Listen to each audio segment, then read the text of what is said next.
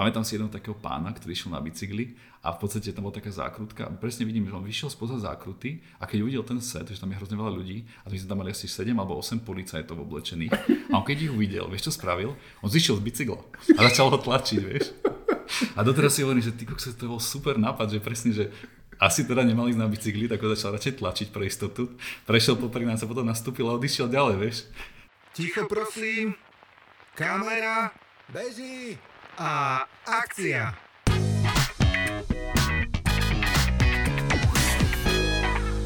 Vítajte v Triad podcaste a akcia, ktorý vám bude v pravidelnom tempe prinášať historky z natáčaní, fotení a nahrávaní, ktoré v reklamách nevidieť a nepočuť, ale stali sa. Od mikrofónu vás zdraví Bas, spravte si pohodlie, práve začíname. Ahojte, pozdravujem všetkých priaznivcov tohto podcastu v novom roku 2023. Po dlhšej odmlke som späť a za mikrofón som si tentoraz pozval človeka, ktorý o sebe tvrdí, že nie je až tak kreatívny, ale za to je rozhodne vynaliezavý. Presne tak, ako mu kedysi poradil jeden z jeho učiteľov, skrátka, vždy si treba niečo vymyslieť. Ako malý túžil byť strážnikom na stavbe a pred pár rokmi si svoj sen skoro splnil pri jednom z natáčaní s Rytmusom. Áno, presne s tým Rytmusom, s ktorým potom trénoval, ako zvládnuť time management. K tomu, čo momentálne robí, sa dostal na škole, keď nestíhal hodiny chémie. Ale nepredbiehajme. Za mikrofónom vítam kameramana a v posledných rokoch už aj režiséra Maxa Kľujeva. Nedá mi inak, ako sa hneď na začiatku spýtať, že toto sa volá, že akcia. A to ty musíš veľmi dobre poznať, túto frázu. A ty ako kameraman, keďže kameramana som ešte nemal pred mikrofónom žiadneho, že mne to aspoň príde, že to je ten človek, jeden z tých návladce, ktorý musí byť v tom momente, že úplne najviac sústredený na to, čo práve robí. Je to tak? Je to tak vlastne, pamätám si tie prvé týždne, mesiace, keď som bol na škole, keď už ako keby prvýkrát v živote som zažil, že točíme niečo a už to je nejaký systém, že už to nie je iba, že ja si niečo fotím sám. Tak ten moment, keď sa povedala akcia, tak som tiež vlastne tápal, nevedel som, čo mám robiť, ako sa mám cítiť a najprv som sa iba pozeral na ten obraz a postupom času som sa stále dával hlbšie a hlbšie a našiel som taký ten fokus, ktorý by si vždycky vytvorím na novo, keď počujem slovo akcia. A veľké súvisí s tým to, že ja mám veľmi rád ručnú kameru a tým pádom je to vlastne prepojenie aj toho mentálneho, aj toho fyzického. Čiže som sa naučil, že keď je akcia, tak sa zhlboka nadýchnem a zadržím dých. Lebo tedy sa vlastne... Ako dlho vydržíš? Ako dlho vydržím? To je ťažko povedať, ale na reklame mi to úplne stačí, že väčšinou na tých 30 sekúnd to zvládnem. Už pri hranom filme alebo pri niečom dlhšom, tak to je trochu problém, ale v podstate zadržím ten dých. A tým, že vlastne teraz už aj často režirujem, tak niekedy si štartujem ja tú akciu, že to nerobí Eidik. To som si aj myslel, že si... A všimol som si, že veľa ľudí kričí akcia a vydýchne pri tom, že akože z plných plúc. A ja to vždycky naopak, úplne, že poviem akcia a cítiť v tom, že sa vlastne nadýchujem a pri tom už veľakrát nesedím pri tej kamere, som pri monitore a aj tak sa nájdem, že vlastne mám zadržaný dých a zadržaným dýchom sa pozerá ten monitor. Takže akcia znamená pre mňa nadýchni sa, sústreď sa na to, čo vidíš a sleduj. Jasné. Čiže není to len proste obraz, ale aj vlastne celý ten mentálny stav, ktorý sleduješ, hej, že... Áno, presne tak, je to o tom sústredení, tom celom, čo sa deje v tej sekunde. Čiže zo začiatku si bol hlavne kameraman? Akože v tých začiatkoch, teraz nemyslím ani reklamných, ale tak celkovo, že bol si ten človek, čo sa proste pozeral do kamery, hej, a snímal veci. Áno, doteraz si hovorím, že som kameraman, ktorý mal taký malý presah a občas si spraví srandu, že ide niečo režirovať. Ja sa stále vnímam ako kameraman a nebránim sa v podstate akékoľvek spolupráci s kýmkoľvek, čiže stále som kameraman a popri tom aj režirujem, takže stále sa hľadám. Hej. A daj teda nejaký background toho, že ty si to vyštudoval? Áno, ja som študoval na VŠMU, už teraz som sa aj snažil si spomenúť, že koľko to je rokov, ale myslím, že 104 alebo 5 rokov, čo som odišiel zo školy. Čiže odišiel zo školy. Teda akože skončil školu, tak. Tak, lebo vieš, to by mohlo byť všelijak. Mám aj takých spolužiakov, ktorí odišli skôr, ale teda áno, vyštudoval som 5 rokov na VŠMU, čiže mám magistra z kamery a z fotografie A v podstate tam som získal vlastne všetko. Pred tou školou som bol iba taký veľký amatér, ktorý skúšal a úplne nevedome skákal z rôznych štýlov a podobne. Lebo to podľa mňa v detstve, vieš, ako sú tie zamestnané, keby sa ťa niekto spýtal v 6 rokoch, že čím chceš byť, tak viem si predstaviť, že už vtedy by niekto povedal, že buď je režisér, alebo napríklad možno aj kameraman. Bolo to tak? Ja keď som bol malý, tak vždy si to robili všetci srandu, že najprv som chcel byť strážnikom na stavbe, keď som bol úplne malý chlapec. Strážnik na stavbe, neviem prečo. Potom som trošku už kognitívne dospel, že už som trochu vnímal svet okolo seba, tak keď som mal 9 rokov, tak som povedal, že chcem byť architektom. Rodičia boli hrdí, že to je super nápad a prečo nie, samozrejme architektom som neskončil, ale doteraz si hovorím vlastne, že je to super nápad, že stále možno raz skončím ako architekt, ale teraz skončil som ako kameraman. A nemyslím si, že to je úplne ďaleko. A to znamená, že keď si bol na strednej, tak tam ešte bolo niečo, že by to smerovalo aspoň k tomu, že aj... Nie, vôbec. Na strednej som v podstate vôbec nemal predstavu, že kde skončím. Boli tam také malé náznaky s tým, že vlastne robíme veľa s mojím bratom, ktorý sa tiež venuje filmu, on bol 4 roky starší, čiže on už niečo robil, ale on sa venuje produkcii, čiže to nebol vyslovene ten artistic approach k tomu celému, ale bol to skôr ten organizačný. A už som to trochu vnímal, ale v podstate stále to bolo úplne náhodné, ak som sa dostal aj k filmu. Ja som sa dostal vlastne k foteniu a točeniu tak, že na strednej som úplne nestíhal chémiu a moja chemikárka povedala, že pokiaľ spravím prezentáciu, tak dostanem trošku lepšiu známku. No a teda ja som vedel, že potrebujem veľmi, veľmi dobrú prezentáciu, aby som dostal tú dobrú známku, tak som spravil video prezentáciu. A to bol vlastne prvýkrát, keď som niečo spravil, čo je moving picture. A vlastne celkom sa to chytilo, tak ona mi hneď povedala, že tak spravaj na budúce takú nejakú prezentáciu. Začal som takéto veci robiť, dal som tam aj fotky, nejakú grafiku a už to vlastne bolo ako keby niečo, čo malo výstup ako audiovízia. No a tam som vlastne zistil, že škola má aj kameru a tak sa to začalo nejak spájať dokopy, že na škole som niečo fotil, niečo točil a bolo to vlastne super ulievárne, lebo ja som vyslovene počas prednášky mohol niekedy teda počas hodiny odísť a povedať, že mám nejaké povinnosti, ktoré treba spraviť, že treba niečo natočiť alebo nafotiť, alebo niečo treba strihať a vlastne oni boli, že aha, jasné, tak kľudne choď. Čiže to bol vlastne taký super spôsob, ako som sa ulieval zo školy a potom som si uvedomil, že však vlastne to je super. Takže sa to potom spojilo, že brácho už... Úplne takto postupne si sa dostal k tomu, že vlastne, že tak toto ma asi baví, hej? Áno. A okrem teda Nazaria, čo teda, to bol ten prvý človek, ktorý mňa vlastne zoznámil s tebou, pretože on ako produkčný, až doteraz robíte spolu. Takže okrem neho niekto ešte je takýto u vás v rodine, ktorý je šmrcnutý týmto? Nie. V podstate vôbec. Mamka študovala niečo, čo bolo spojené s hudbou, to bolo vlastne dirigentstvo orchestru, ale nie, v podstate nemáme nikoho, kto by sa tomuto venoval a bol to úplne niečo nové. Ste započali nejakú rodinnú tradíciu? Možno Uvidíme. Možno o pár rokov, možno niekto vie. Hej. No a teda na škole potom, lebo to je tiež tak, že fotka, kamera, neviem, či to teda ide ruka v ruke, tieto dve veci, lebo niekto sa asi profiluje úplne od začiatku ako fotograf, niekto to má viacej s rozhýbanými obrázkami. Tak čo si tam zisťoval, ako keby, že čo ťa najviac bavilo? Alebo už si bol na nejakom odbore, tak už si asi tušil, že to bude nejaká tvoja dráha? No, ono to súvisí do veľkej miery, ale v nejakom jednom momente, podľa mňa, keď začneš už profilovať, tak sa to veľmi oddelí od seba. A to sa stalo v podstate aj mne, že ja si teraz uvedomujem, že ako fotograf sa necítim kompetentný. Že keď mi niekto povie, že poď niečo spraviť, nejaké fotku alebo nejaký job fotografický, tak to veľakrát aj odmietnem, lebo sa necítim kompetentný v tom, lebo je tam obrovský rozdiel práve v tom, že tá fotografia je naozaj iba ten jeden moment a to sú iní ľudia, ktorí by o týchto momentoch vedeli hovoriť kompetentne a to video, alebo teda ten film je o tom, že tam je vlastne ten sled tých momentov a teda je to trochu možno že to viac prepáči, že tam vlastne nie iba ten jeden moment, ale ich tam viacej, že sa tam vlastne niečo môže skryť, aj to také fluidnejšie, ale teda ten pohyblivý obraz mi sedí oveľa viac. Takže u mňa sa to už trošku rozišlo. Ale samozrejme stále je to o tom, že každý jeden záber, ktorý natočím, keď si ho stopneš v strižni alebo spravíš si iba stýlku, tak musí samozrejme trochu vyzerať ako fotografia, že to musí niečo hovoriť. Áno. Tak ja z tých vecí, ktoré sme už robili spolu, aj keď som sa trošku ponoril do tvojej filmografie. Tak, no. Si dal domácu úlohu, áno? Tak trošku, hej. Tak sú to vlastne obrázky, ktoré aj samostatne presne, že dávajú, takže naozaj, že obrazy, čo mňa teda strašne baví, To mi pripomína film jeden, ktorý som videl dávno, volá sa to, že Piesne z druhého poschodia. A to je taký, myslím, že nejaký sever švédsky alebo norský.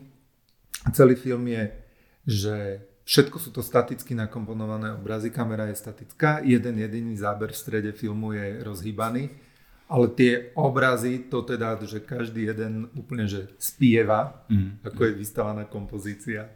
No, to ti úplne verím. A ja s týmto niekedy bojujem stále, ja sa snažím vždy hľadať nejakú svoju nekomfortnú zónu, do ktorej sa vždy snažím natlačiť, že niečo nové vytvoriť. A to mi pomáhajú aj režiséri, s ktorými pracujem, že vyslovene vedia, že čo ovládam a čo neovládam a trošku ma aj snažia sa challengeovať vlastne. A pamätám si raz, sme sa bavili s režisérkou, s Barbarou Sliepkovou, s ktorou sme už natočili teda film, ale ešte predtým, ako sme ho mali točiť, tak sme sa bavili presne o tom lúku, že čo chceme dosiahnuť. A ona tak na mňa pozrela vtedy, tak sekundu sa na mňa pozrela, ale že chcela by som to celé statické a že by sa to vôbec nehýbalo. Aj to statická kamera. A ona tedy samozrejme dobre vedela, že milujem ručnú kameru a nech sa to všetko hýbe, nech tam proste je nejaký život. Tak si pamätám, že si užila ten moment, keď som prehltol a že no dobre, tak poďme to tak spraviť. No a keď už si toto začal, tak presne hovoríš asi o filme Čiary. Áno. No a tak poďme kľudne, že nemusíme začať reklamne, môžeme kľudne začať filmovo. A tam okrem toho, že mala takúto požiadavku, tak ten film je čierno-biely. Tak povedz, a okrem toho ešte je to film o Bratislave. Tak poďme si to rozobrať, všetky tieto veci, že Bratislava, že ty si toto ako keby si Bratislavčan? Ako keby... No, Bratislavčan už som. Ešte pred pár rokmi som sa nepovažoval za Bratislavčana, ale už aj v kontexte toho, že vznikli tie čiary, tak už si môžem povedať, že už som Bratislavčan, žijem tu a teda plánujem tu ostať žiť. Takže som asi Bratislavčan. A áno, ten film je veľmi spojený s tým mestom. Je to vlastne keď zoberieme všetko preč, tak stále tam ostane tá esencia toho, že to je to film o Bratislave. Takže áno. A ten film je čierno-biely, to si otvoril, to je asi otázka, ktorú sa vždy vlastne každý pýta ako prvú, že prečo je ten film čierno-biely. A ja sa priznám, že ono to vlastne vzniklo tak, že Barbora tento film pripravovala asi 3 roky ešte predtým, ako som ja vôbec do toho vstúpil. A ona teda už mala nejaké tvorivé rozhodnutia, ktoré chcela. A bol tam aj predošlý kameraman, ktorý vlastne začal točiť niektoré scény. A už vtedy boli čierno-biele a ja som vlastne do toho vstúpil, že OK, že to sú teda pravidlá hry, že obmedzenia vytvárajú štýl, čo mám veľmi rád. Aj rád o sebe hovorím, že nie som kreatívny, ale som vynaliezavý. Čiže v podstate, ak ona mi dala všetky tieto veci, že má to byť statické, má to byť čierno-biele, tak som sa vlastne potešil, že tak poďme z toho niečo spraviť. A tá čierno-biela je tam vlastne kvôli tomu, že samozrejme vyzerá to vždy pekne, ale Bratislava momentálne prechádza takým svojím veľmi farebným obdobím, to asi všetci vidíme, kto ideme po Bratislave.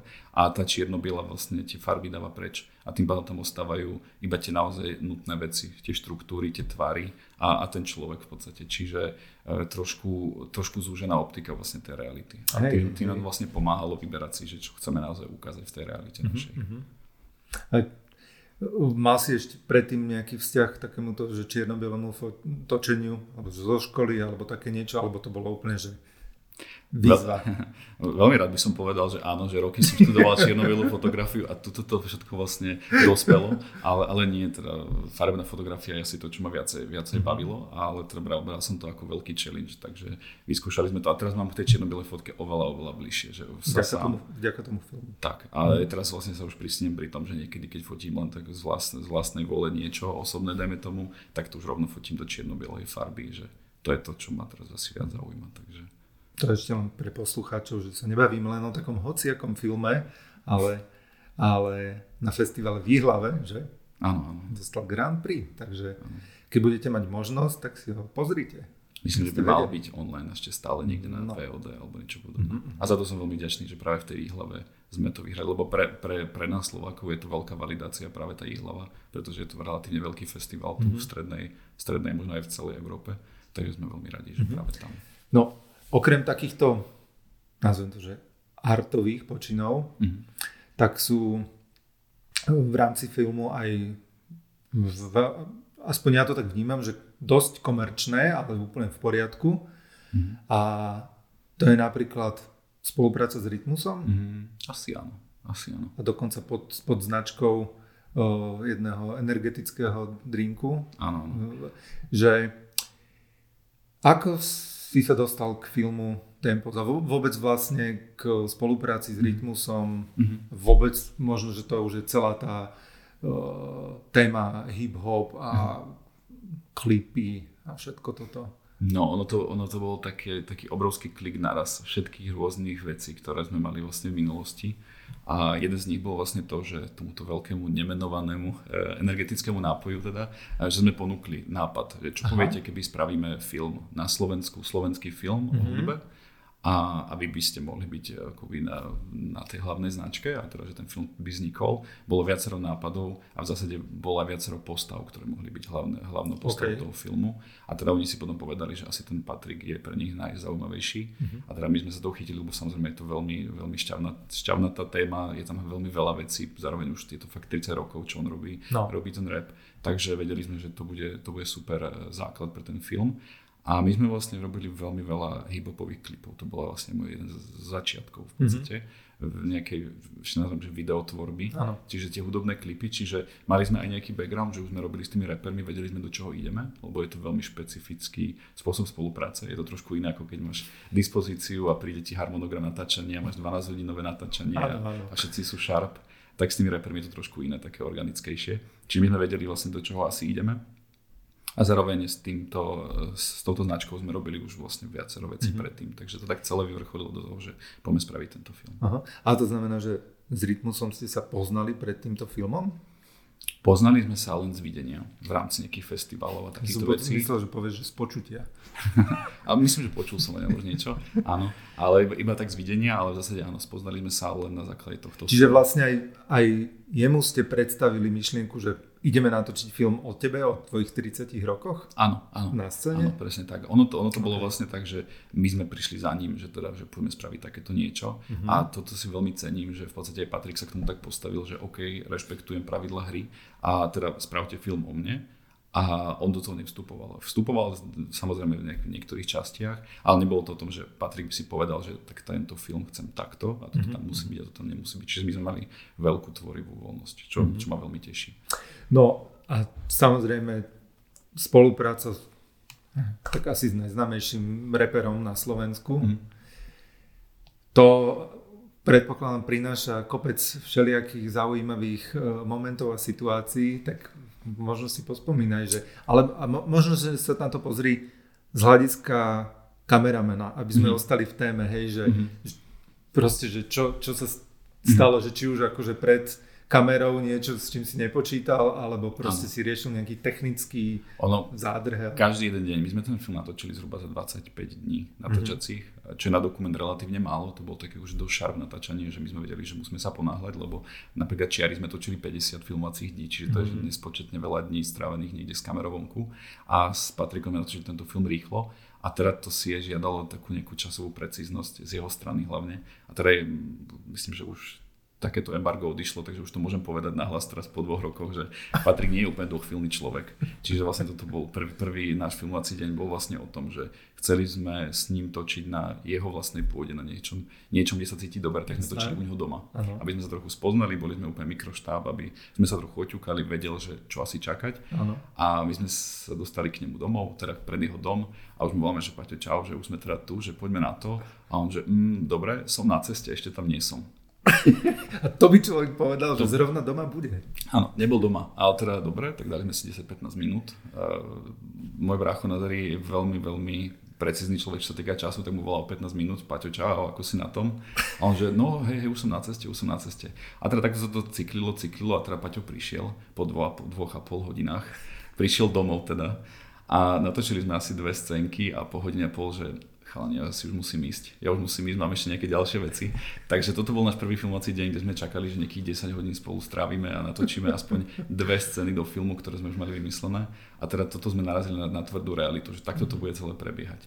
No a samozrejme my sme sa museli nejak vynájsť, čiže potom sme začali už oznamovať časy, kedy sa točí a snažili sme sa, aby bol čo najdôchvíľnejší. Samozrejme vždy sme mu povedali, že točíme o 1,5 hodinu skôr, ako sme naozaj točili. A vždycky meškal tým pádom 10-15 minút a to bolo super, čiže už sme si na to zvykli a vlastne vyvrcholilo to do toho, že po nejakých 15 dňoch nám bola čaute chalani, už som tu. A my sme boli asi ešte 1,5 hodinu od lokácie a čakal na nás on.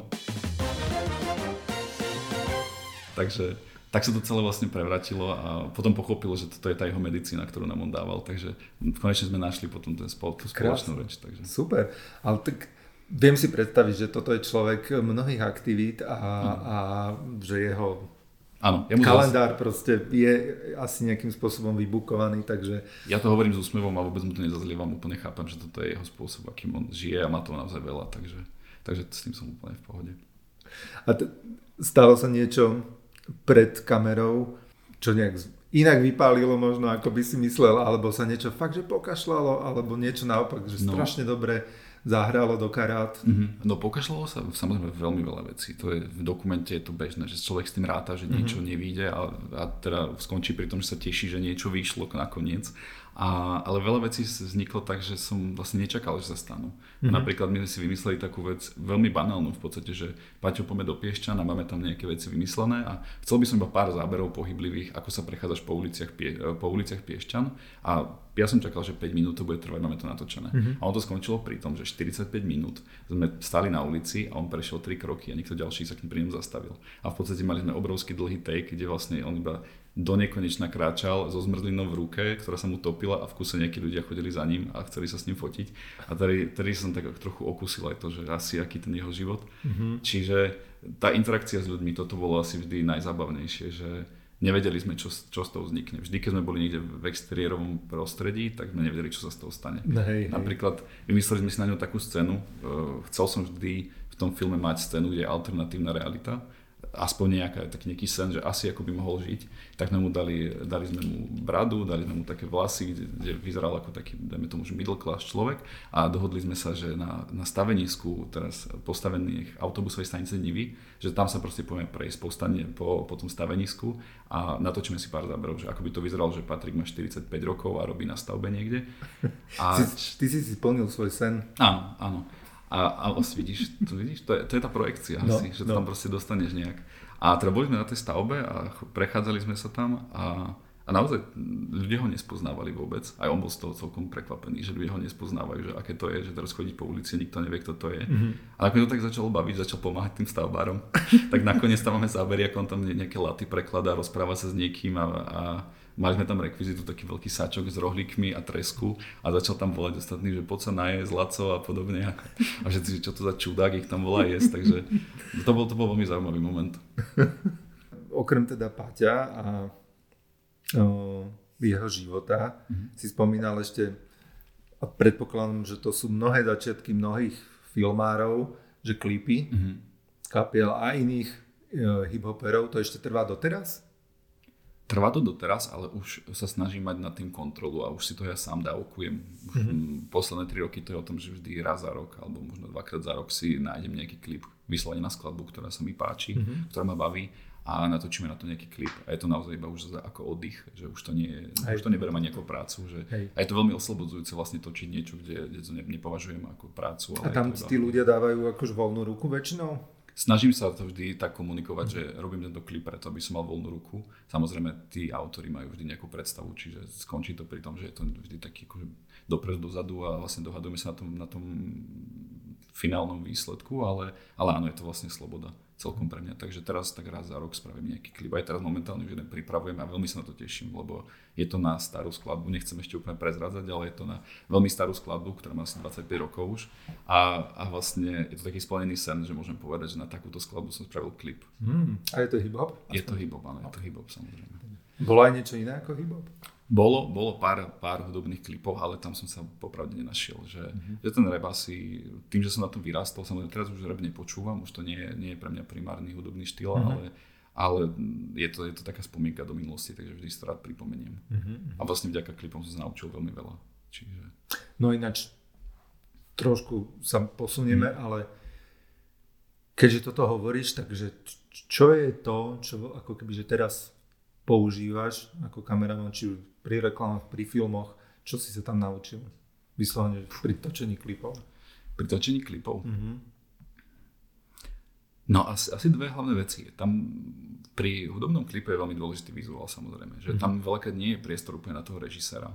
A zároveň tým, že sú to také podmienky trošku punkačské, takže veľakrát som skončil vlastne, že ja som kvázi režisér toho celého. Čiže je to tak, že natočí sa veľa pekného materiálu, akože vizuálne, a potom je to proste, že máme tohto, neviem, desiatky minút natočeného a o dobrom strihu? Áno, to boli moje začiatky v podstate, že ísť na kvantitu a snažiť sa vlastne udržať konzistentne ten vizuálny look a potom sa vlastne uvidíš, čo z toho vznikne. A postupne sa to takto pretransformovalo do toho, že už trošku cieľavedomejšie vieme robiť tie klipy, že už vieme, že dajme tomu, že v tejto pasáži bude toto a dajme tomu, že nejaká strihová skladba a podobne. Čiže akoby postupne sme sa samozrejme aj my posúvali v tom celom, ale na začiatku to bolo naozaj o tej kvantite. A ak som hovoril teda, že veľakrát tam ten režisér nebol a ja som si vlastne sám musel povedať, ako chcem, aby to vyzeralo, tak tam boli vlastne možno aj nejaké moje režijné začiatky. Som si uvedomil, že že vlastne ten kameraman nie je úplne ďaleko od toho režiséra. Samozrejme nedokáže ho úplne plnohodnotne nahradiť. A ani to sa to vlastne nikdy nesnažím, ale pri tých hudobných klipoch napríklad je to relatívne jednoduché. Čiže tam asi začali tie moje režijné začiatky. Čo tam funguje? Čo na tých ľudí funguje? Ja, no. Tak veľakrát sú to také klíše trošku veci, no. Hej. Ale podľa mňa si človek, keď si to pozrie potom v kontexte tej hudby, tak si to vlastne neuvedomí, že to je klíše. Ale efekty, vieš, rôzne dážď, blikanie svetla, pohyblivá kamera, otáčanie kamery, takéto veci to proste fyzicky jednoducho funguje, takže a bolo také obdobie, keď sme robili tých klipov naozaj ako na bežiacom páse, že každý týždeň sme točili nejaký klip, tak vtedy som veľakrát už musel načrieť do tejto mojej databázy tých vždy fungujúcich vecí a samozrejme veľakrát to skončí pri tom, že máš pocit, že trošku už vykradaš sám seba. No však to je proste ťažké, aby je to potom veľakrát super priestor na tú invenciu, že teda niečo nové si vymyslieť a na to si vždy spomeniem vlastne, že to moje klipové obdobie skončilo v podstate niekedy v polke štúdia na VŠMU a my sme mali vlastne Tomáša Jurička, čo je super kameraman, ktorého si veľmi vážim. My sme s ním mali prednášky a on nám vždy povedal takú jednu vetu, ktorá mi doteraz rezonuje v hlave, že niečo si vymyslieť. A on vždy povie, že máme tu taký job a niečo sme si vymysleli. A to je vlastne to, podľa mňa, že je to ten priestor na tú invenciu a vždy sa posunú trochu ďalej. Tak aj teraz, keď vlastne niečo točím, či už je to reklama, film, klip, tak vždy si poviem, že niečo si treba vymyslieť nové a vlastne takto stále skladaš na seba. Ináč som si spomenul, lebo s Tomášom Juričkou som točil jednu asi z najvizuálnejších vecí, čo som kedy točil, to bolo pre Rajo Probia také tie malované s Jonášom. No a tam si pamätám, že ako spraviť kameru, ktorá je na statíve, ale zároveň aby nebola taká drevená, že bola položená na takej loptičke. Áno. To je štandardný. Medze sa nekladú nikdy v ničom, takže čokoľvek si vymyslíš, že funguje to pre teba, tak prečo nie? A áno, aj takáto loptička napríklad, to už sme párkrát používali. No. Takže takéto veci mám veľmi rád. Ono si veľakrát zažiješ také čudné pohľady potom na tom sete. Že akože vyzerá to, že divné, ale tak... Áno, hlavne keď máš nejakého takého fakt dobrého profika, gripáka z Prahy alebo niečo podobné a ty povieš, ja to nepotrebujem toto, daj mi si na loptičku, ja to takto spravím. A ona teba, že OK, ale to som ešte nevidel, ale OK. No a ty si spomínal na začiatku, že strašne rád točíš akože ručnou kamerou. Moja prvá asociácia teba ako kameramana je tá, že máš na sebe zavesenú takú tú vec. Povedz mi, že jak sa to volá. Ľudia možno nevedia, ale z vášho fachu vedia všetci, ale ty máš vlastne na sebe normálne, že akože ako keby batoh na chrbte a z toho ide nad hlavou, ti ide taká tyčka, na čom na lánku je zavesená celá tá ťažká kamera, ktorá visí pre teba, ty už ju len ovládaš a vlastne kam sa pohneš, kamera ide s tebou. Tak, volá sa to Easy Rig a je to úplne úžasný vymysel, naozaj je to úžasný vymysel. Tak mi to zachraňuje. To znamená, že tá kamera koľko váži? Väčšinou. Tá kamera váži tak 10 až 15 kg. Čiže ono sa to zdá, že 15 kg nie je veľa, ale keď máš 15 kg držať na sebe, tak 6 hodín v priebehu dňa, tak je to dosť. A práve preto to používam, že trochu to odľahčí ten život. A myslím, že viac sa usmievam na placi vďaka Easy Rigu. Vynález ako pre teba šitý, hej? Ale ľudia na to tiež reagujú veľakrát čudne, že hlavne pri tých dokumentoch, lebo veľakrát sa ocitneš na vyslovene verejných priestranstvách, kde nikto nečaká, že teraz uvidí nejaký štáb a o tom odrazu vidí mňa, tak ja už som si trochu aj zvykol vlastne, že je normálne, že na teba sa ľudia pozerajú ako na nejaké zjavenie. Tak je to také zvláštne, že taká vec na tebe, trochu to vyzerá, že keby tam nebola tá kamera zavesená, že to je ten jetpack, hej, že len sa odpáli, že niekam vyletíš. A najlepšie to je vlastne medzi ostrými, niekedy si to tam dole, dajme tomu a chcem dať 2 minútky pauzu, keď sa niečo rieši a tak iba stojím niekde ležerne bokom a odrazu iba niekto kráča okolo, nejaký chodec a pozrie sa na mňa, tam tak ležerne oddychujem na slnku, niekde stojím, vieš. A vždy si hovorím, že čo si ten človek asi o mne myslí, že kto som, proste, čo to mám na sebe, vieš. Ja, že ty si len kameru zvesíš, hej? Áno. Hej. No a čiže s týmto rád točíš, hej? To je akože prvá voľba tvoja? Nie je to úplne prvá voľba, ale pokiaľ ručná kamera je u mňa veľmi často, tak určite EasyRig. Je to vyslovene jednoduchšie. A musím sa priznať, to sú tiež vlastne tá komfortná zóna, z ktorej sa snažím vychádzať, že ešte pred pár rokmi som mal jedno natáčanie, kde som mal používať jazdu, kolaje, to je vlastne akoby, že kolaj, na ktorom je vozík, ktorý má 150 kg alebo 200, na to postavíš kameru a mne vždy vlastne vadilo to, že pri ručnej kamere, že mám ten EasyRig, spravím krok doľava a som doľava. Ale pri tej jazde nemôžeš spraviť takéto veci. Môžeš sa hýbať v jednom smere, ale nemôžeš si povedať na poslednú chvíľu, že a 5 cm by som sa ešte posunul doľava, aby to bolo krajšie. A toto mi vždy prišlo veľmi strnulé a ťažkopádne. A bál som sa toho, že mám jedno rozhodnutie, ktoré musím spraviť. A to som vyslovene pred pár rokmi išiel do toho, že tak idem do tej jazdy, idem si to skúsiť. Bolo to pre mňa obrovské trápenie, ale dúfam, že som to prelomil a odtedy už tej jazdy sa nebojím. Hej. Takže... A tak zase ten EasyRig, tak ako to popisuješ, tak to musí aj náplaciť, proste strašne šetriť čas, nie? Áno, určite áno, to je vyslovene, Američania to ešte volajú, že run and gun, a je to vyslovene presne, že cítiš ako vojak, že všetko máš na sebe a proste ideš. Takže vidíš, to som si neuvedomil presne, že to náhodíš na seba a bojuješ. Pri tých dokumentoch mi to veľmi, veľmi často pomáha a veľakrát je pri reklame. A čo sa týka optiky alebo optík, tak čo je takéto tvoje obľúbené? Na čo? A možno, že čo je teraz možno trendy, neviem. Či? Nie? To je bolestivá otázka, čo je teraz trendy. A to sa strašne mení samozrejme, ale mám aj ja už nejaké svoje obľúbené veci. Nechcem byť zase veľmi technický, aby som nenudil ľudí, ale milujem anamorfické objektívy. To asi vy z agentúr poznáte, pretože to je vždy tá povinná jazda, ktorú musíme riešiť pri treatmente, že treba napísať, že bude to na anamorfii a čo teda čakať, aj keď viem, že vy už všetci viete, ale ten klient si to musí predstaviť. Toto je akože presne veľká vec, že potom to dobre vysvetliť, tak. Čo klient má. A veľakrát sa stalo, že ten klient aj tak predsa nepochopil. Potom sa pýtal, že a kedy v ktorom momente postprodukcie dáte prešte pásy, že to bude na celý obraz a je taký, že no to už asi nikdy nespravíme, lebo už sa to nedá. Čiže anamorfické objektívy, to sú také tie širokouhlé, ktoré majú pás hore dole. Vyzerá to veľa filmovejšie, veľmi pekne to pracuje aj s tým priestorom, že to vlastne pekne spojí to popredie, pozadie a je to filmové. Takže no a to dobre, že si načal túto tému, pretože v ostrom protiklade voči tomu to je teraz také tie že točenia na výšku, s čím vlastne prišli telefóny a častokrát je to aj pri produkciách, alebo že keď sa dopredu hovorí, že aký content vznikne, tak často je to o tom, že buď sa hľadá nejaký kompromis medzi ultra šírkou, anamorfami a naozaj pomaly točením na výšku. A ako sa vlastne vysporiadávaš s tým, že častokrát, možno, že v dnešnej, a to už možno zabrdávame do reklamy, sa stane, že vlastne ten natočený materiál možno, že je len na výšku. No našťastie sa mi nestalo zatiaľ, že by sme mali vyslovene iba na výšku natáčanie, ale veľakrát dostane, že príde mi zadanie, že bude to širokouhlé, ale zároveň chceme aj štvorec a napríklad na výšku. A tak nie je mi to úplne po srsti, ale tak lebo to zásade...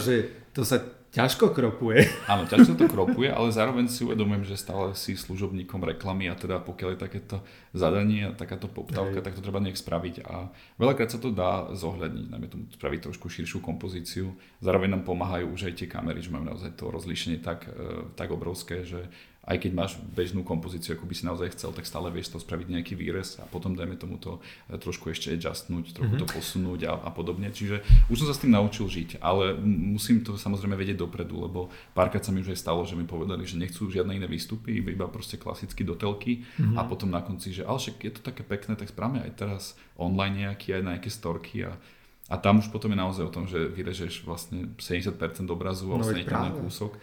Ale zatiaľ sa nikdy nestalo, že by ušla tá esencia toho spotu, že by sme vlastne na tú výšku nedokázali vyrozprávať ten príbeh, ktorý sme chceli pôvodne. A čo podľa teba vyzerá na kamere dobre?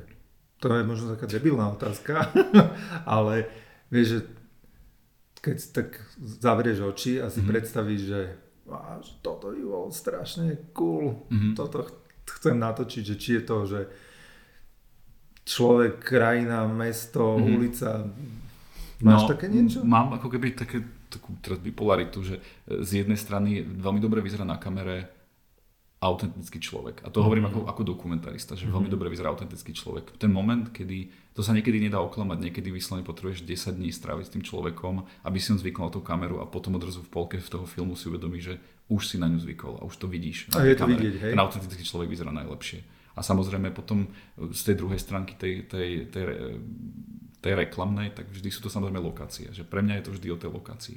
Že aj to svetlo veľakrát môže byť, dáme to iba popisné, alebo to, čo tam naozaj je, možno trošku jemne ho dolepšiť, ale v podstate to o tej lokácii. Že keď aj pripravujem nejakú reklamu, tak pre mňa to hľadanie lokácií je alfa omega vždycky.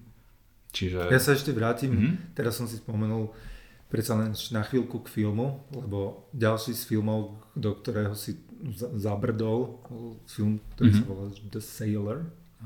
A to ste točili celý čas na lodi, tak? Alebo väčšinu času? Veľká časť bola na lodi, ale teda je to príbeh o námorníkovi, ktorý žije v Karibiku na takom relatívne odľahlom ostrove a on už v podstate býva na lodi, ale on býva v maríne v podstate, ale teda nie v maríne, na bojke, čiže keď chceš ísť k nemu, tak musíš na také malé loďke, nemôžeš sucho nohou prejsť, musíš na také malé loďke, čiže veľmi veľa času sme boli na lodi, aj sme sa tam museli dopraviť na ten ostrov, lebo tam neexistuje letecké spojenie, čiže 5 dní alebo 4 dní sme plávali Atlantikom na ten ostrov, čiže na lodi sme boli veľmi často, ale teda niektoré časti boli aj už potom na pevnine. Je to dobrá lokácia? Lokácia je to super. Ty si povedal také slovo, že som zabrdol do toho filmu, ja som ti chcel rovno povedať, že som to strávil 2 mesiace a že to bolo celkom zabrdnutie intenzívne a vždy, keď som aj niekomu hovoril, že som strávil 2 mesiace v Karibiku točením toho filmu, tak všetci boli, že wow, to je super, to si musel fakt oddychnúť. Ale poviem ti človeče, že je to náročné, že 2 mesiace stráviť v úplnom vlhku, v veľkej teplote, na slnku a stále sa vlastne ťaháš tou kamerou, lebo tam neexistuje ten servis, že príde asistent kamerový, príde s nákladiakom, vyložiť kameru, zavesiť ju, proste si to ty, vieš, čiže bol to fyzicky relatívne náročné. No. A lebo ako vieš, keď si hovoril o tej lokácii, tak keď si predstavím akože že lokácia je loď a šíre more, tak to je celkom akože challenge to akože nasnímať tak, vieš, aby to bolo proste zaujímavé. Tak nevymyslíš tam veľa uhlov, hej, máš tú loď, kde sa môžeš iba hýbať, ale zároveň si myslím, že to more ťa nezačne nudiť nikdy. To vidíš na tých ľuďoch, že oni tam strávili celý život na tom mori a jednoducho ten výhľad sa veľakrát nemení, je to stále iba, že šíri obzor a nevidíš vlastne žiadnu pevninu, ale nenudí ťa to, takže asi to more je super lokácia. A veľakrát si hovorím, že by som sa vrátil. Okamžite by som sa vrátil a točil 2 alebo iný film na lodi niekde, takže more je super. OK. No a sú ešte teda nejaké ďalšie, také, ktoré ti tak utkveli v pamäti? Vyslovene, že lokácie, vieš, že... Určite. Ja fakt mám rád location scouting. Keď že aj to robíš rád? Rád to robím. Keď už máme nejaký projekt, na ktorý hľadáme, tak si to fakt užívam, že chodíme po tých lokáciách. Ináč, prepáč, to je bežné, že toto rieši aj kameraman? Do toho ešte zabrdneme, ale... Chápam. No, ťažko povedať, či bežné, lebo v zásade nás kameramanov nie je až tak veľa, čiže ťažko povedať, čo je bežné, čo nie. Každý máme podľa mňa úplne iný spôsob práce, ale ja veľakrát chodím na tie skauty, už aj na ten režijný, že vlastne s režisérom sa ideme prejsť, lebo veľké je to v tom prvom momente, dojdeš tam a automaticky rovno vidíš ten obraz, čiže vieš si to rovno medzi sebou povedať. Úplne chápem, že to je oveľa ťažšie to akože odčítať len z fotiek, že keď máš akože, môžeš mať aj, ja neviem, 100 fotiek z lokácie, ale keď si tam, tak úplne inak to keď si tam, tak to vnímaš úplne inak. A keď hovorím o location scoutingu, tak si vždy spomeniem na dokumentárnu sériu, ktorú sme robili Ikony. To bolo vlastne o slovenských architektoch. A tam sme vlastne strávili niekoľko dní tým, že sme chodili po lokáciách a hľadali sme vlastne pekné priestory. A v podstate bolo o tom, že my sme mali Vieru Meckovú, čo je vlastne architektka, ktorá navrhla niekoľko budov. Neboli to také veľké bombezné budovy ako Istropolis a podobne. Boli menšie, ale v zásade bolo to stále veľmi zaujímavé, lebo my sme chodili po tých lokáciách a tí ľudia, ktorí tam žijú, oni sú už zvyknutí na tú lokáciu. Žijú tam, dajme tomu 30 rokov, pracujú tam. Napríklad v Gánovciach tam je meteostanica, kde sú ľudia, ktorí tam pracujú 40 rokov. A oni si už na tú budovu zvykli. A oni nám vždy povedali, že poďte, ukážeme vám to. Ukázali nám 2 chodby a jednu veľkú miestnosť, že tak to je všetko. A my s režisérkou, že no to není všetko určite. A že čo je za týmito dverami? A čo je za týmito dverami? A čo je za týmito dverami? A my sme vlastne asi 2 hodiny chodili po relatívne malej budove a núčili sme ich, aby nám otvárali každú jednu miestnosť. A my sme človeče našli tak krásne miesta, krásne staré ofisy, ktoré boli v podstate ešte pôvodný nábytok, všetko bolo pôvodné, boli v veľmi dobrom stave, ale nepoužívali sa a tí ľudia, ktorí tam žili, tak si povedali, to asi ich nebude zaujímať, lebo to není pekné, to není už opravené, to není moderné. A tam som si vlastne užil to, že si vyslovene dobyvateľ, proste chodíš a hľadáš proste tie miestnosti. Tak. A nikdy nevieš. A veľakrát sme skončili vyslovene v podzemí, niekde v nejakých utilitárnych miestnostiach a vždy sme tam našli niečo zaujímavé z architektonického pohľadu, takže toto ma veľmi baví. To mňa baví presne na lokáciách, či už takých tých, že nie vystavaných, ale skutočných, alebo potom, keď je tá lokácia akože dotvorená, tak taká akože, jak to nazvať, taká proste, že špina, hej, alebo takéto, že taká zabývanosť tej lokácie, hej, že myslím si, že aj toto je vizuálne vždycky veľmi atraktívne. Hej. Určite, ja to mám veľmi rád. Podľa mňa sterilný priestor ti jednoducho nemá čo ponúknuť, ale keď už vidíš možno nejaký čas na tom, alebo možno nejakú stopu človeka, tak veľakrát ti to môže priniesť niečo nové. A to ma vlastne privádza aj k tomu nášmu jobu, že sme robili spolu ten Pilsner Urquell s Peťom Bondrom. Tak si vlastne pamätám, keď sme riešili otázku, že kde budeme vlastne točiť ten spot, lebo povedzme si na rovinu, v Bratislave nemáš tak veľa zimných štadiónov, sú tu celkovo na Slovensku. Na Slovensku, dajme tomu. Není ich veľa, tak tam vlastne padlo asi 4 alebo 5 miest a ja som v podstate loboval za to, aby sme to točili na štadióne Zurilu v Ružinove, lebo mne sa vlastne páči to, že už je zabývaný trochu. Že už tam vlastne vidíš, že je tú stopu času, je tam relatívne veľa tmavých zákutí a tmavé zákutie sú super, lebo sám si ich vieš nasvietiť, vieš sa niečo dorobiť. A v podstate pamätám, že klient nebol úplne nadšený z toho a nakoniec to veľmi dobre dopadlo, lebo sme si to nasvietili celé vo farbách klienta a vyzeralo to super a myslím, že nikto, kto si ten spot pozrie, nepovie, že no, ten štadión teda vyzerá už celkom staro. Tak presne, lebo tam vieš, úplne si viem predstaviť, že prvotná predstava klienta je, že máme Bondru, točíme hokej, vieš, že tak to musí pôsobiť proste veľkolepo, hej, že? A predsa len keď proste prídeš na ten štadión, tak je to také ako, nechcem povedať, že smutný pohľad, ale cítiš tam tie roky a možno ani nie úplne dokonalú starostlivosť o ten priestor. Ale chvála Bohu, ako kameraman si vie vybrať, že čo ukážeme, čo neukážeme, takže treba sa vedieť, kam sa pozeráš. No a dobre, že si spomenul k tomu, to už sa automaticky presúvame do našich spoločných projektov a toto bol presne, myslím si, že úplne prvý. Je to možné. Úplne prvý, kde sme vlastne sa dohodli s našim klientom, že budeme mať ako človeka, ktorý je to ústrednou postavou Peťa Bondra, a budeme točiť tam. A tam si bol ty aj režisér, aj kameraman. Áno. Ako sa toto zvláda? Ako k tomu pristupuješ, keď vieš, že obidve tieto funkcie sú na tebe? Lebo predsa len, že aspoň z môjho pohľadu, že kameraman dohliadnú to, že áno, že vznikne pekný obraz alebo zaujímavý obraz a je to technicky dobré, hej. Není neostré, čo nemá byť neostré a naopak. A zase režisér musí veľmi mať proste ten flow, dobre pracovať s postavou, proste dostať z toho človeka, čo potrebuje, či už on alebo klient, a že ako sa toto dá zlúčiť.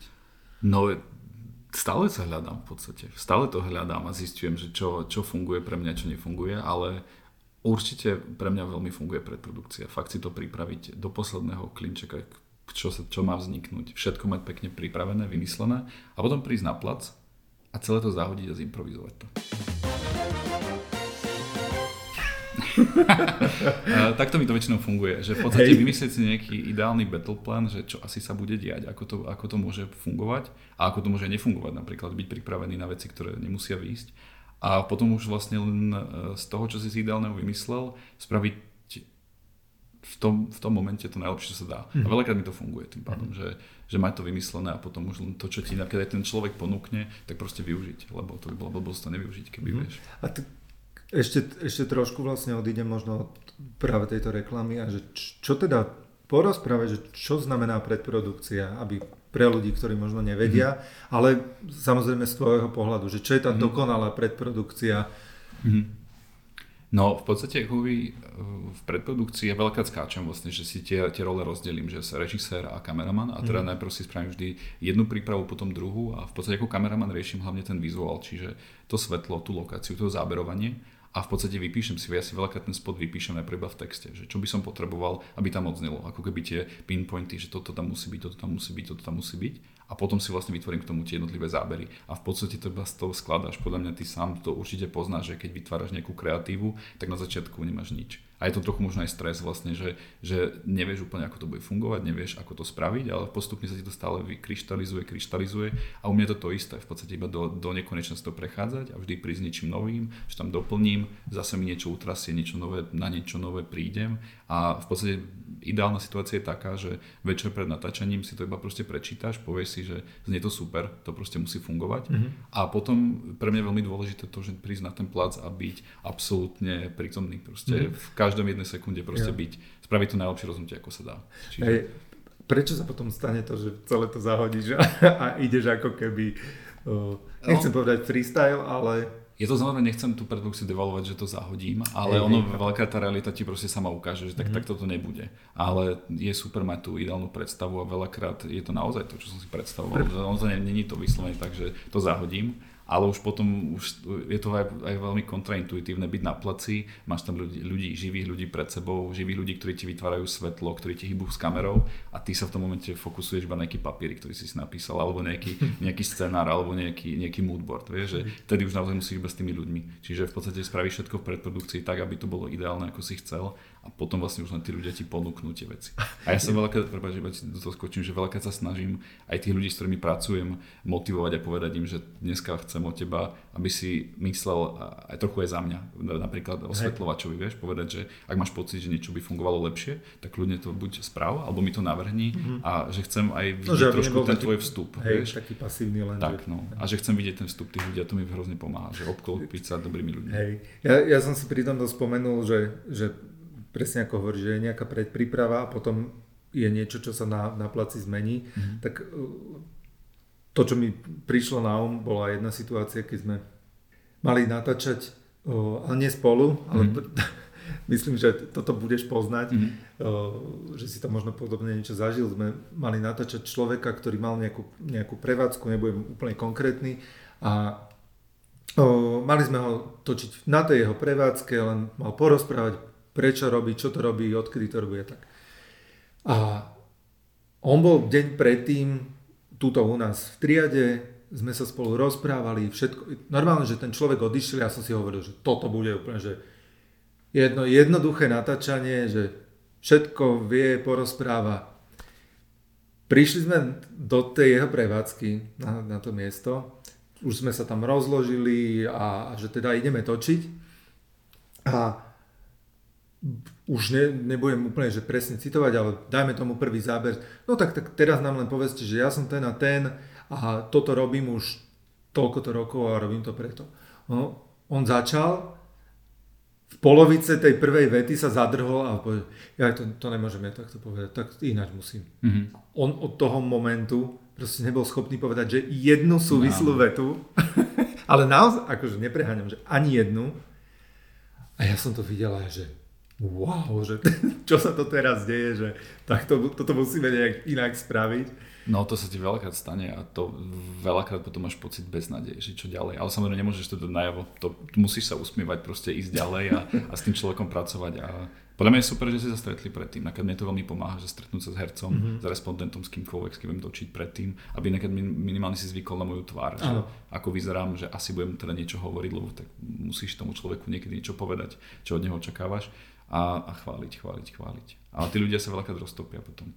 Niekedy si musel zvyknúť. To bolo proste vidieť, že absolútny blok pred nejakým objektívom, či už je to foťak, ale a tam ešte zvlášť, že musel hovoriť niečo na kameru, no to zúfalstvo hrozné. To sa mi párkrát stalo.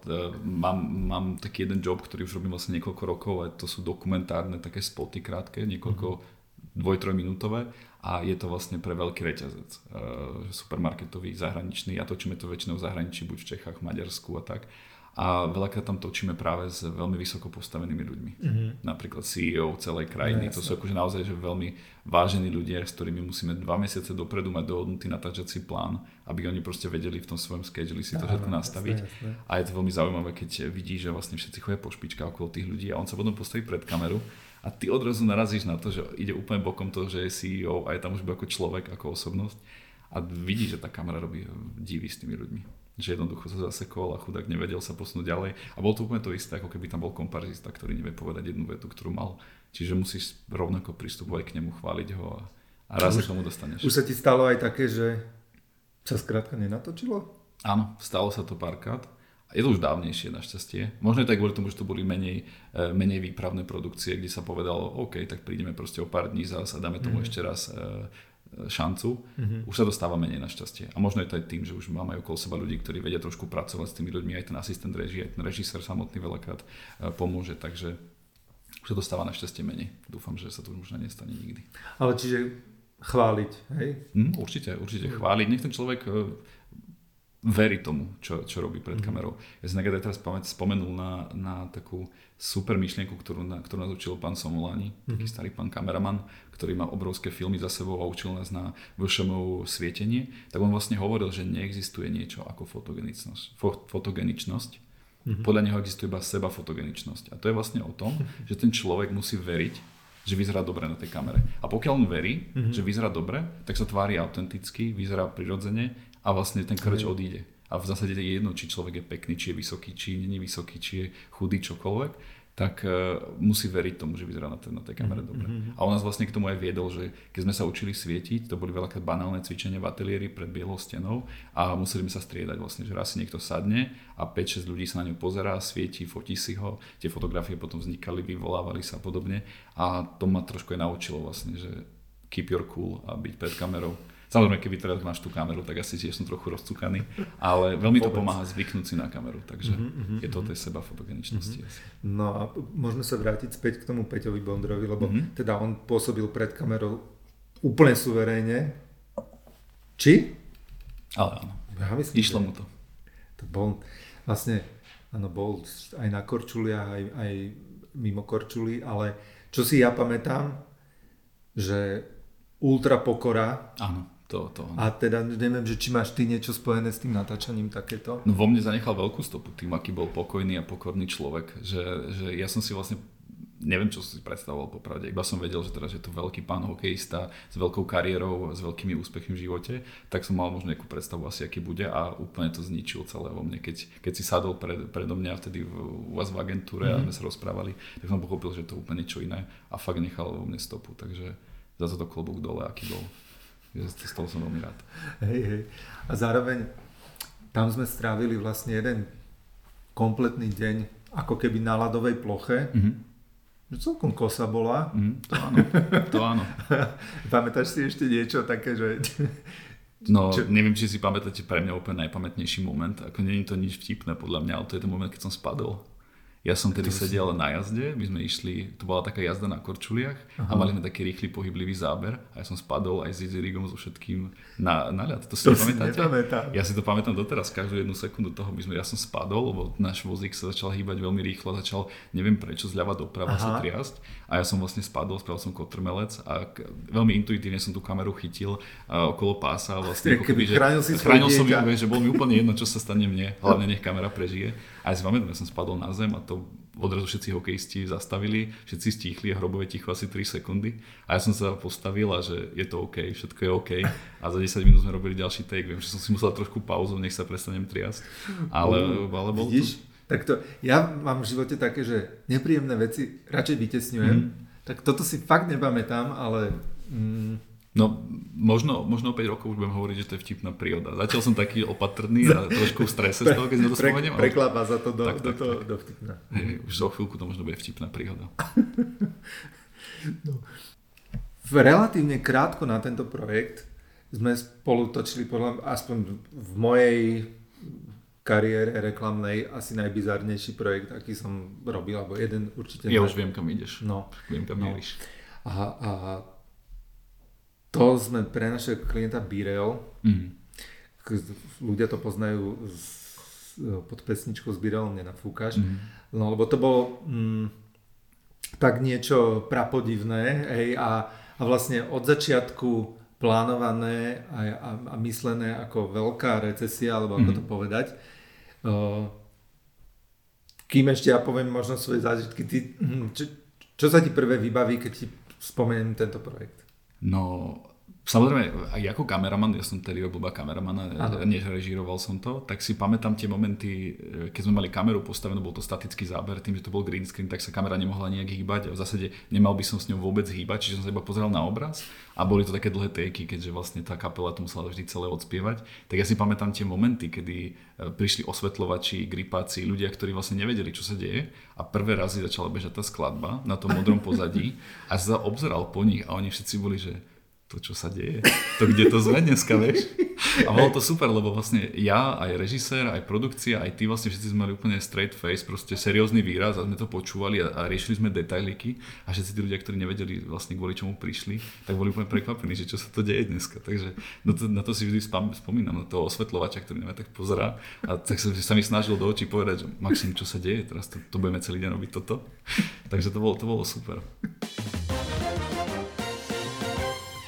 Áno, lebo tam veľká väčšina toho natáčania prebehla v ateliéri, lebo presne, že zaspievajú v skupinke po jednom, po dvoch, či už celú pesničku alebo nejakú strofu a vlastne celé sa to potom nakľúčuje za nich. Vlastne, že to je podstata toho spotu.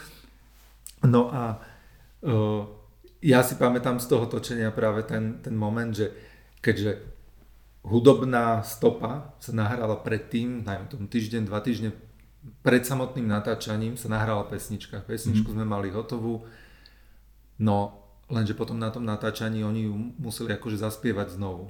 Kdežto ale keď nahrávali zvuk, tak proste človek pozerá na A4 pred sebou, spieva pesničku, hej, všetko v pohode.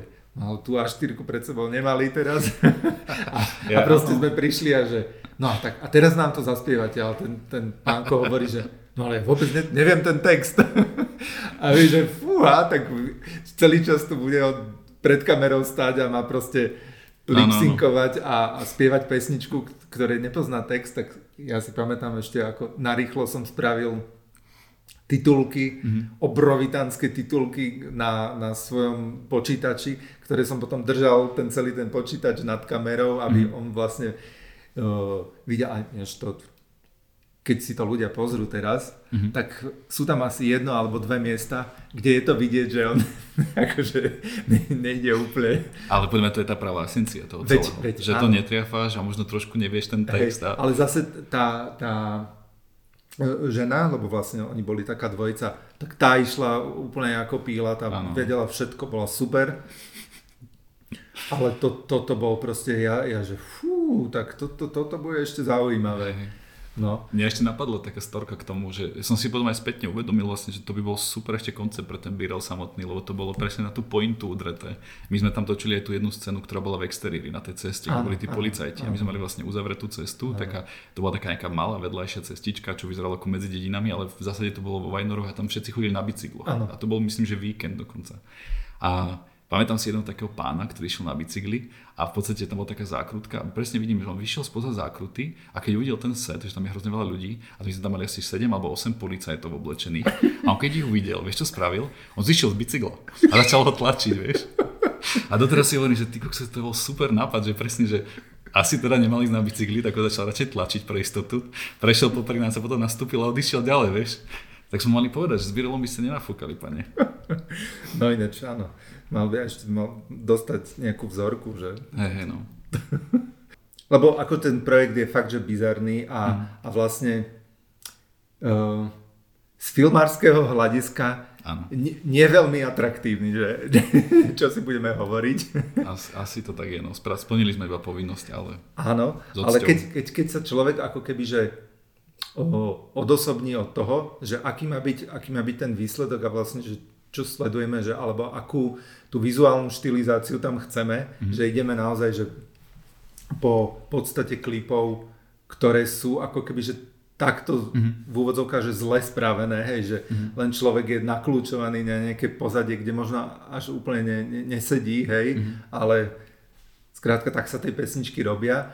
Tak mňa akože toto veľmi bavilo na tom, že je nejaká vizuálna predstava, ktorá presne, že tak tu si podľa mňa musel ísť úplne, že zo svojej komfortnej zóny. Áno, bolo to mimo mojej komfortnej zóny, ale zároveň som zase mal tie pravidlá, mal som tú mústru, ktorú som chcel naplniť a teda statická kamera, niekde musí presvítať ešte blue screen, niekde to musí byť rozrastrované a podobne, a prečo nie? Hej.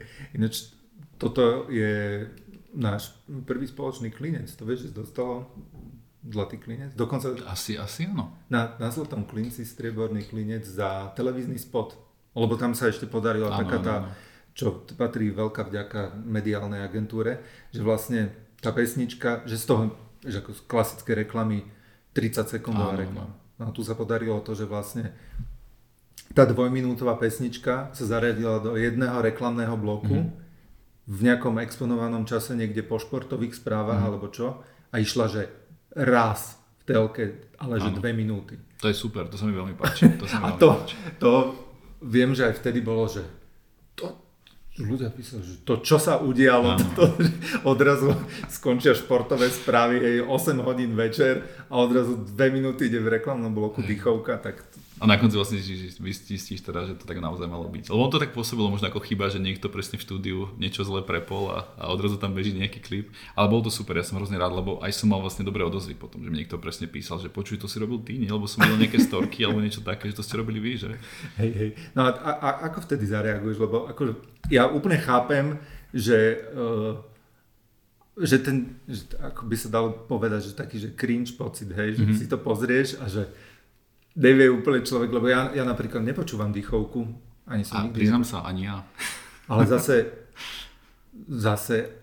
ako keby, že zvuk týchto trúb ma veľmi baví a tuto tým, že to bola proste dýchová skúška, hej, tak akože vedel som sa naladiť akože na tú notu, že toto bude proste, že zábavné. Ja som ten cringe zažíval asi iba v postprodukcii, keď sa to strihalo a zase nemal som tú spätnú referenciu k tomu, že teda čo si o tom budú ľudia myslieť a už keď to naozaj vidíš veľmi veľakrát, tak už si aj sám hovoríš, že to som ja naozaj, toto som ja, alebo nie. Ale keď to išlo von a ľudia na to reagovali, tak som sa tešil a ja som vždy povedal každému, že hej, robil som to ja a bola to super sranda. Ja si presne pamätám na postprodukciu, lebo vlastne alebo na to strihanie, lebo ja som prišiel za vami, to ešte v starom office ešte na Mlynoch a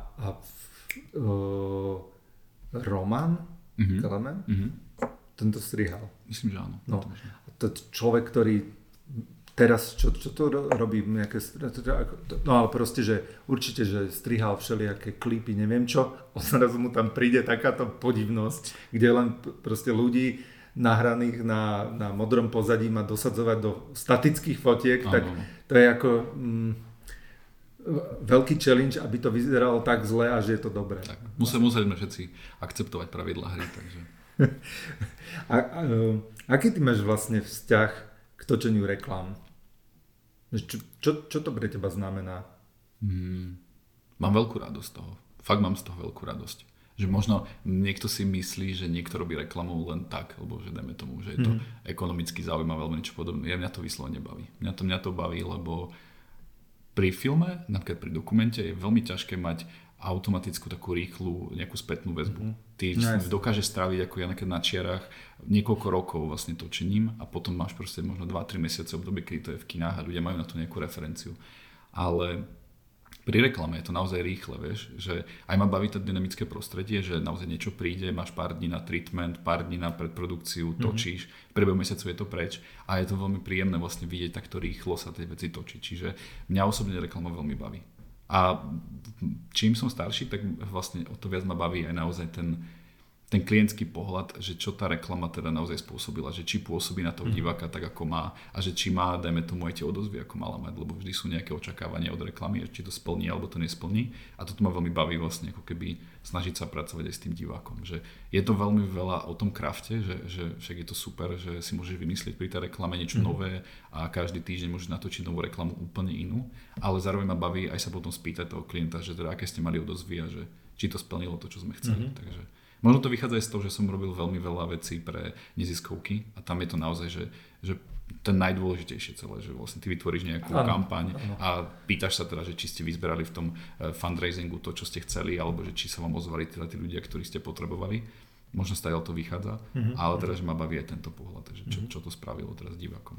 A berieš to, čo možno ľudia, ktorí reklam nerobia, alebo trošku už tušia, že ten stres častokrát, ktorý to prináša, že, alebo proste taký ten nasekaný kalendár, alebo častokrát možno termíny, ktoré sú naozaj na hrane v zmysle stíhania a neviem, ponocovania a možno, že to je jedna vec a potom aj, že prispôsobovania vôbec svojho pohľadu na vec a ladenia sa s inými ľuďmi. Ja by som to nedal ani stres, akože bol obdobie, kedy som mal stres toho celého, teraz je to už iba adrenalín. Hej. Teraz je to už iba adrenalín, že ja viem, že sa to stane, viem, že príde nejaká pripomienka, viem, že sa stane niečo, čo sa pripomienkuje a už sa to dávno nedá zmeniť, že už to je jednoducho natočené tak. A je to veľa kedy bolo tej komunikácie a to je tiež akoby zaujímavý element, že si možno trochu vedieť obhájiť tú svoju prácu, alebo dohodnúť sa, alebo nájsť kompromis napríklad a možno pochopiť, že čo ten klient chce a niekedy, keď to pochopíš, čo naozaj chce, tak mu povieš, že ale ja mám oveľa jednoduchšie riešenie pre vás toto. A oni, že aha, to je vlastne super nápad, tak to spravíme tak. A ty vlastne zároveň spravíš to, čo si naozaj chcel a zároveň splníš tie očakávania. Čiže toto je celkom zábavné.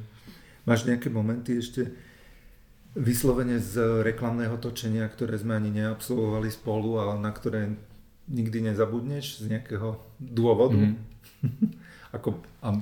Môže to byť aj sranda a nemusí to byť sranda, ale... No, ja som si vypočul pár epizód vášho podcastu predtým a musím povedať, že necítim sa kompetentný hovoriť všetky tie funny storky, ktoré niektorí zbierajú 10-15 rokov a podobne, že ja som v tom priemysle veľmi krátko na to, aby som mal plejadu z vtipných storiek a mám skôr storky, na ktoré si rád spomínam, proste na joby, ktoré som robil a na ktoré si aj teraz po 3-4 rokoch si ich pozriem a si poviem, že to bolo super. Dobre si urobil.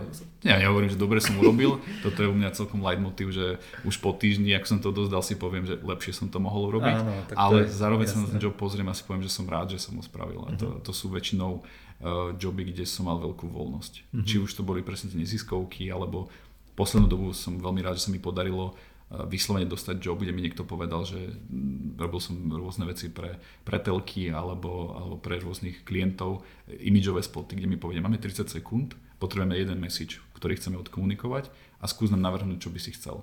A to je super. Teraz keď som robil jednu kampaň pre Radio Devín, čo keď mi vlastne povedali, že Radio Devín, tak som bol taký, že čo si asi pod tým predstavujem, všetci máme nejakú predstavu, že čo je asi Radio Devín. A ja som si prečítal zadanie, ktoré vlastne znelo iba 30 sekúnd a máme 5 ľudí, 5 spotov 30 a máme 50. výročie. A ja som si vlastne iba povedal, že čo to pre mňa znamená a prišiel som, mám pocit, s relatívne neštandardným konceptom pre Radio Devín a išiel som takou malou dušičkou na stretnutie, že im to idem odprezentovať, ale bol som v podstate pripravený na to, že to bude rovno nie a teda, že možno sa to ani diať nebude. A som im to odprezentoval, že to je takoby, že 50. výročie, že to je taká tá dualita, že presne polstoročie, že skombinujeme digitál a analóg, že rádio je analógové a digitál sú pre mňa, že svetla, lasery, že spravíme také akože laserové niečo pre Radio Devín a oni, že ty vole, to je super nápad. A ja som to vôbec nečakal. Vôbec nečakal, že oni povedali, že to je super nápad. My sme mali 0 pripomienok a my sme to natočili. Potom si musel dať plán B. No, všetko máme schválené. Tak. Áno. Čiže to som vôbec taký nečakal. A to sú presne tie joby, ktoré mám hrozne rád. Že 0 zadania, 0 pripomienok a vlastne tým ľuďom sa to páči. To isté bol nakedy aj pre mňa Vagus, na ktorý veľmi rád spomínam. To boli vlastne spoty, ktoré som prvýkrát režíroval, kde som si vyslovene povedal, že ja som teda aj režisér. A to boli tie spoty, to je tá Pravá ulica?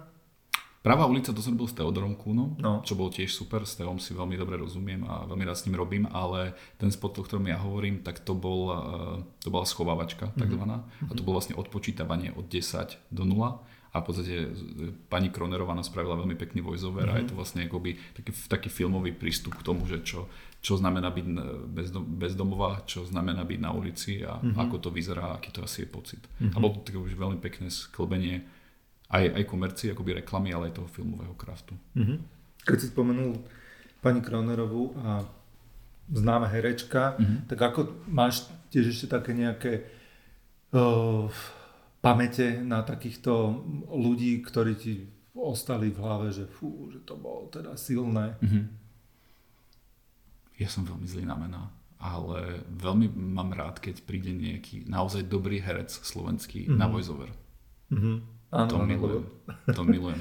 Ja viem, no to, lebo to úplne tak akože tak človek po okreje, počuje ten hlas. Hej. Možno mi pripomenie ty, kto robil voiceover na Pilsner Urquell. Ja si nespomeniem na meno, mám fakt zlú pamäť na mena, ale to si pamätám, že tam bol vlastne iba jedna veta. A čakal som, že čo s tým, že aj na jednej vete sa dá vymýšľať a že asi možno sa budeme trochu aj motať v tom, že budeme hľadať. A on prišiel, on to dal na jednu šupu a ja som po 3 minútach povedal, že ja tu už nemám čo robiť, tak poďme domov. A znelo to super, lebo ten voiceover, ten claim na konci dáva vždy takú peknú pečiatku a pre mňa je to vždy taký satisfactory moment, keď odznie ten voiceover. No, áno. Pozerám na moje poznámky. Ty si bral poznámky, wow. No, to sú tie poznámky, ktoré som ti posielal. No a prešli sme to celkom poctivo.